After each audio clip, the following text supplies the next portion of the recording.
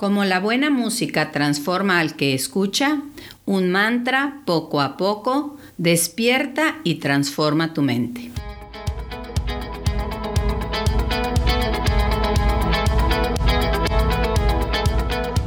Hola, soy la doctora Sakchi. Espero que disfruten esta recopilación de información y experiencias acerca del despertar de la conciencia y de cómo lograr su objetivo existencial. Me da gusto que estemos reunidos nuevamente y que sus aportaciones sigan fluyendo para todos seguir creciendo. ¿Qué tal? ¿Cómo les fue con su reflexión acerca del despertar de la conciencia de Ram Dass? Lo más bonito para mí fue cómo describió el proceso. Al inicio, obviamente, me sentí muy identificada cuando contó que, a pesar de todas las cosas que tenía materiales y sociales, no se sentía satisfecho. Después me encantó cómo se concentraba en saber científicamente cómo esos psicodélicos lo ayudaban a sentirse tan pleno.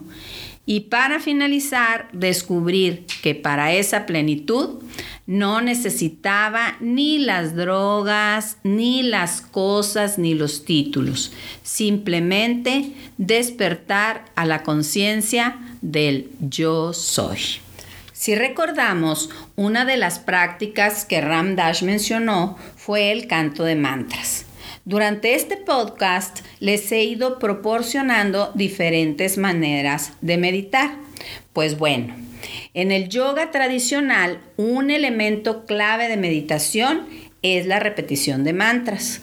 Son oraciones o sonidos que enfocan la mente y se convierten en fuentes de balance y bienestar internos. El proceso de repetición de un mantra se llama japa, que literalmente en sánscrito significa silenciarse. Con práctica, el japa se clava en la mente y el sonido del mantra fluye de manera constante, lentamente y acompañado por el ritmo de la respiración.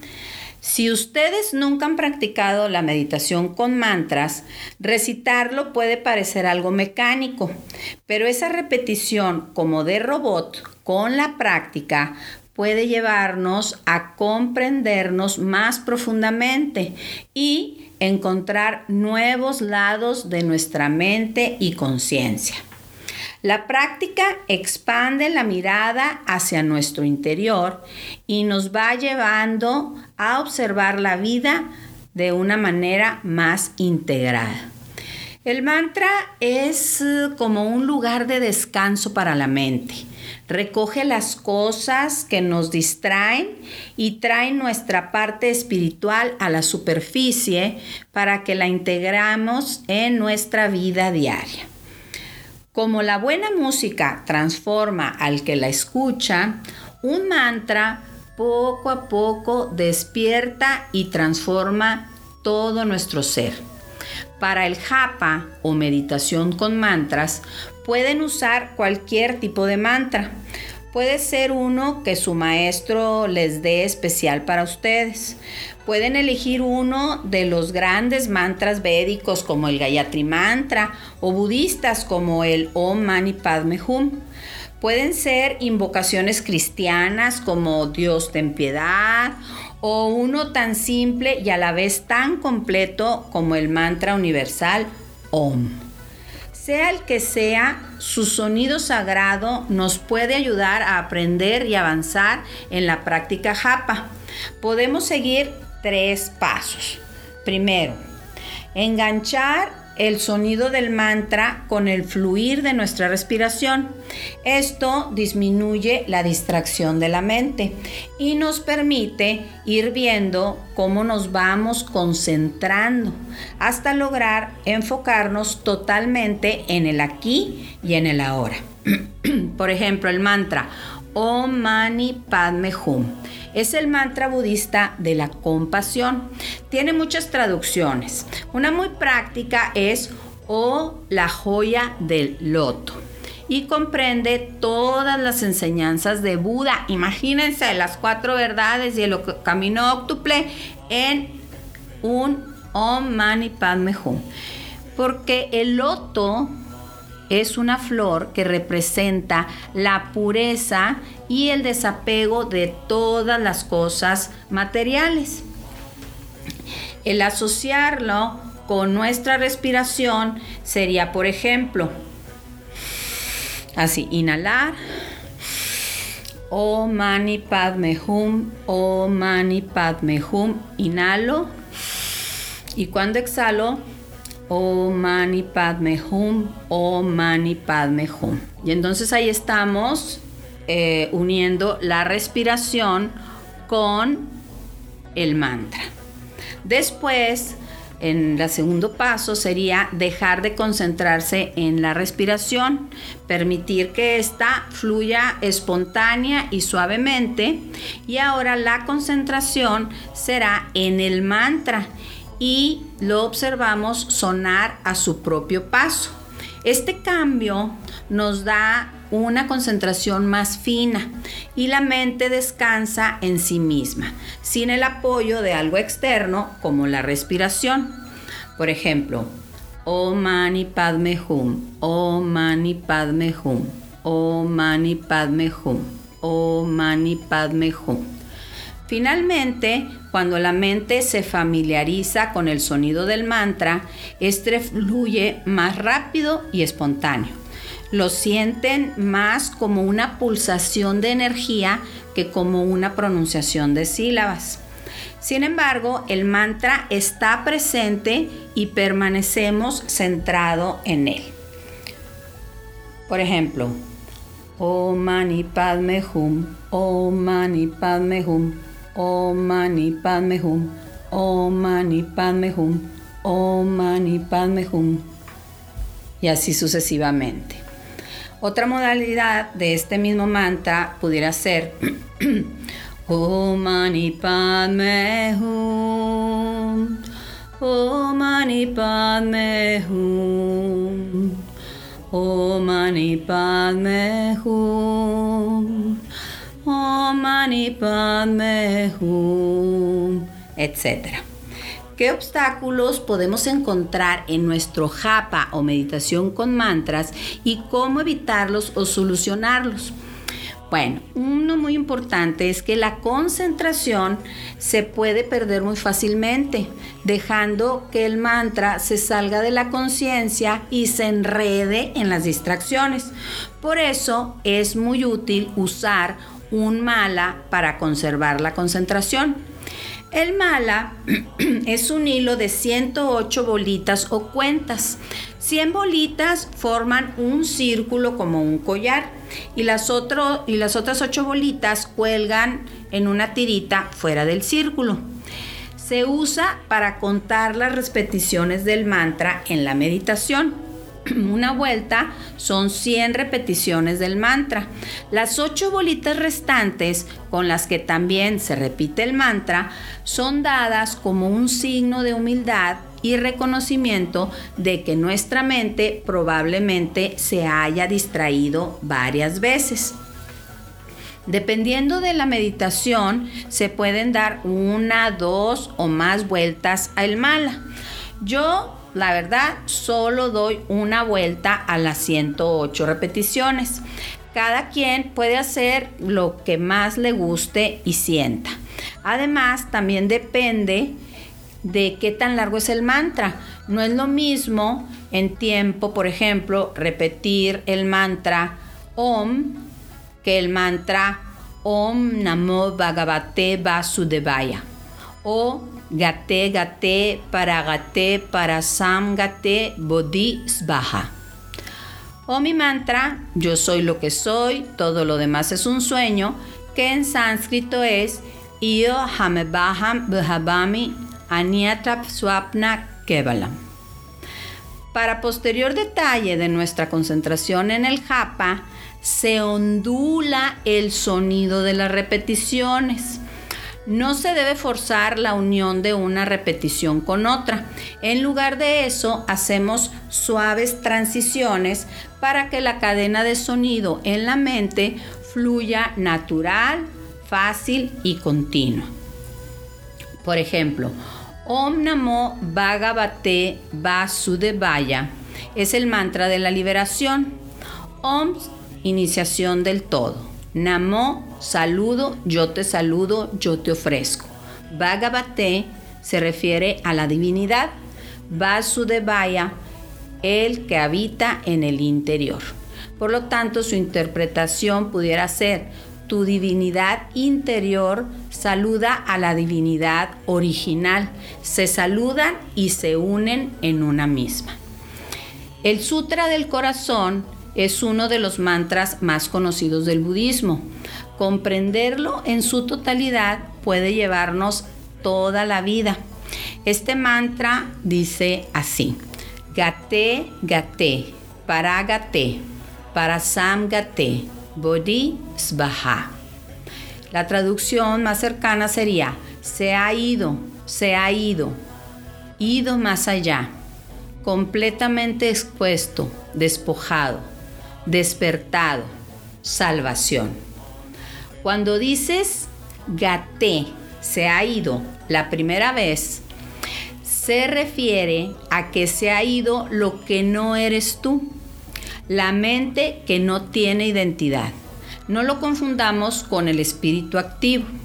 Es la eliminación de las cadenas de ideas y conceptos. Es ser libre de ilusión y engaño. Nos deshacemos de las sensaciones, emociones, pasiones, deseos, apego y todas las fuentes de conflictos mentales y emocionales. La forma de las cosas es lo mismo que la ausencia de la forma o vacío. Es decir, la forma también es vacío. Eso no es fácil de entender. Simplemente permitamos que mediante el mantra la idea se filtre lentamente en nuestra conciencia. Alguna vez, en broma, alguien le dijo a Ram Dass: Rick, estás demasiado apegado al vacío. Cuando dices el segundo gate, o sea, el segundo se ha ido, volvemos a entender que el vacío es al mismo tiempo la forma. En este caso, significa que una persona puede vivir muy bien en el vacío, con una completa conciencia de que está en el vacío, y al mismo tiempo adaptarse a la forma tal como se presenta. Bueno, más que todo, lo que deseo transmitirles con toda esta rollo y toda esta explicación es para que veamos todo el trabajo de comprensión que nos ahorramos cuando cantamos el mantra con devoción. Ya dijimos Gate, Gate. Ahora, cuando decimos Paragate, ido más allá, hemos atravesado la cortina de niebla o de materia que oculta la realidad o el origen o conciencia. Como cuando yo les decía en el episodio 7, brinca la tablita, yo ya la brinqué. Reconocemos la falsedad de lo que llamamos realidad. Tenemos una percepción más auténtica de los fenómenos. Podríamos decir como la verdadera forma de la forma, o el verdadero vacío del vacío. Ya nos decía el doctor del Rosario en el episodio 3 el poco porcentaje que realmente percibimos de la realidad a través de los sentidos. Cuando el mantra dice Parasamgate, completamente expuesto, despojado, decimos que hemos desechado completamente el ver las cosas como una relación sujeto-objeto. Nos deshacemos del concepto de que las cosas o fenómenos están separados. Declaramos ver todo como una unidad. Después, al decir Bodhi, despertado, ya no hay nada sobre la verdad original. Te sientes parte del espíritu inalterable, eterno, infinito e inmutable. Cuando dices Svaha, salvación, Es un grito sin emoción de que comprendemos que la ilusión y la realidad son la misma cosa. Somos tranquilidad, pues el sufrimiento que nace del apego se ha disuelto completamente. Quiero decirles que yo no crean que entiendo todo. Simplemente lo creo y lo acepto como un dogma. Y a medida que lo vivo, no lo entiendo más, lo siento más. Como nos decía Ram Dass, no es algo intelectual, es sabiduría. No se puede explicar. Volviendo a la práctica, a veces los esfuerzos por evitar las distracciones mentales pueden volverse cansados, pero con el tiempo nuestro enfoque en el mantra nos va llenando con su sagrado sonido. Cuando volvamos a meditar con japa, volverá a nuestra conciencia con mayor facilidad y con más energía.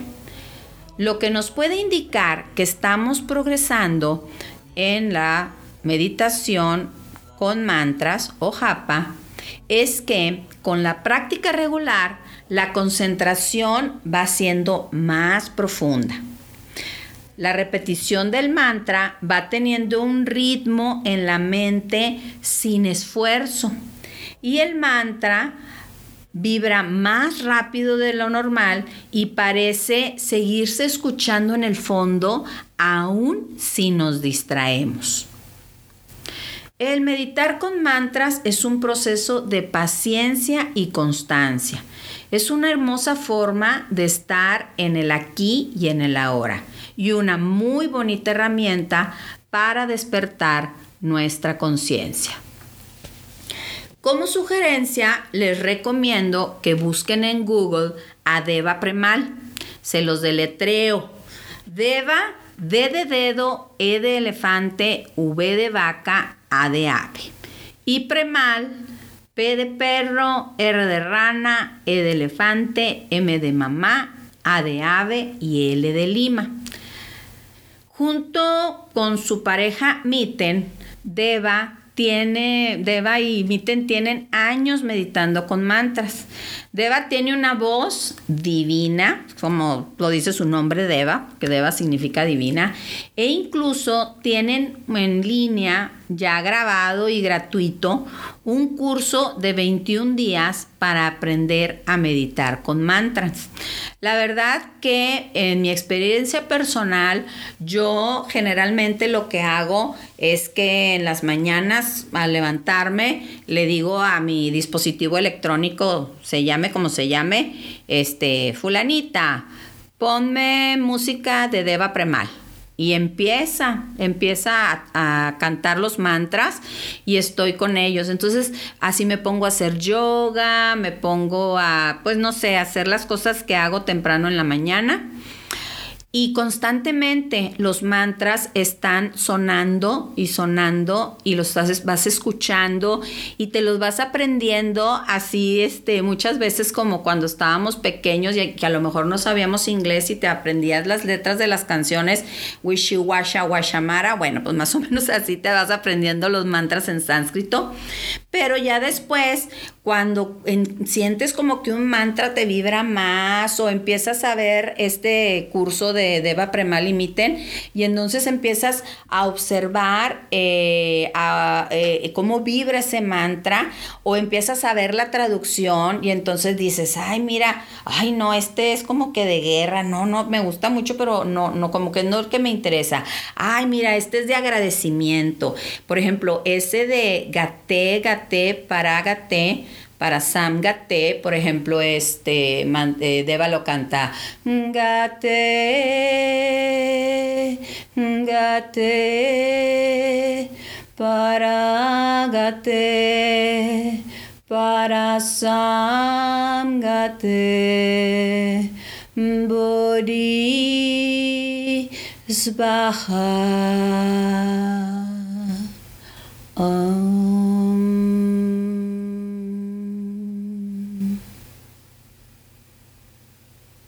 Otra cosa importante y que yo aprendí de los mantras en la India es que también nos ayudan a generar ese sonido, ¿verdad? Y otra cosa interesante es que cuando termina el sonido, escuches el silencio. Entonces es una doble acción. O sea, al repetir el mantra, vas a generar ese sonido armonioso que te va a ir llevando rum, rum, rum, rum, rum, rum, y te va llevando a un estado de conciencia así como alterado, ¿verdad? Pero también al terminar de pronunciarlo o de cantarlo, te quedas en un estado de tranquilidad y de silencio. Y entonces ahí también es un estado en donde tú puedes estar en contacto con el origen, el uno, la conciencia divina, Dios, como tú le quieras nombrar. Y te da una sensación de paz y de, no sé, de pertenencia, de unidad, etc. O sea, esa también es otra herramienta que podemos obtener de los mantras, el escuchar el sonido y el dejar de escuchar el sonido. Entonces yo los quiero invitar a que, bueno, por ejemplo, les puedo poner así bien fácil sobre la mesa como sugerencia que busquen estas meditaciones. Pues yo les sugiero, les digo, a Deva Premal, pueden buscarlos en cualquier otro lado, que los escuchen, que los practiquen. Si a alguno les llama la atención, pues que vean el significado, ¿verdad? Como les digo, yo Gate Gate para mí es, bueno, es como que mi mantra así guía para todo mi día, literal. Y también que los puedan ir traduciendo o viendo qué significan las palabras. Y esto también nos sirve como práctica para ir conociendo el lenguaje sánscrito, que es un lenguaje poético y que cada palabra tiene un significado y tiene una vibración muy especial. Y si no quieren complicarse la vida, simplemente ahora sí que repitan el Om todas las veces que quieran, porque ese es el sonido universal y lo va a englobar absolutamente todo. Pues desde mi parte era lo que quería compartir con ustedes. Les envío mucha energía mántrica que inunde sus corazones y toda su vida. Y recuerden, soy la doctora Sakshi y sé que volveremos a encontrarnos.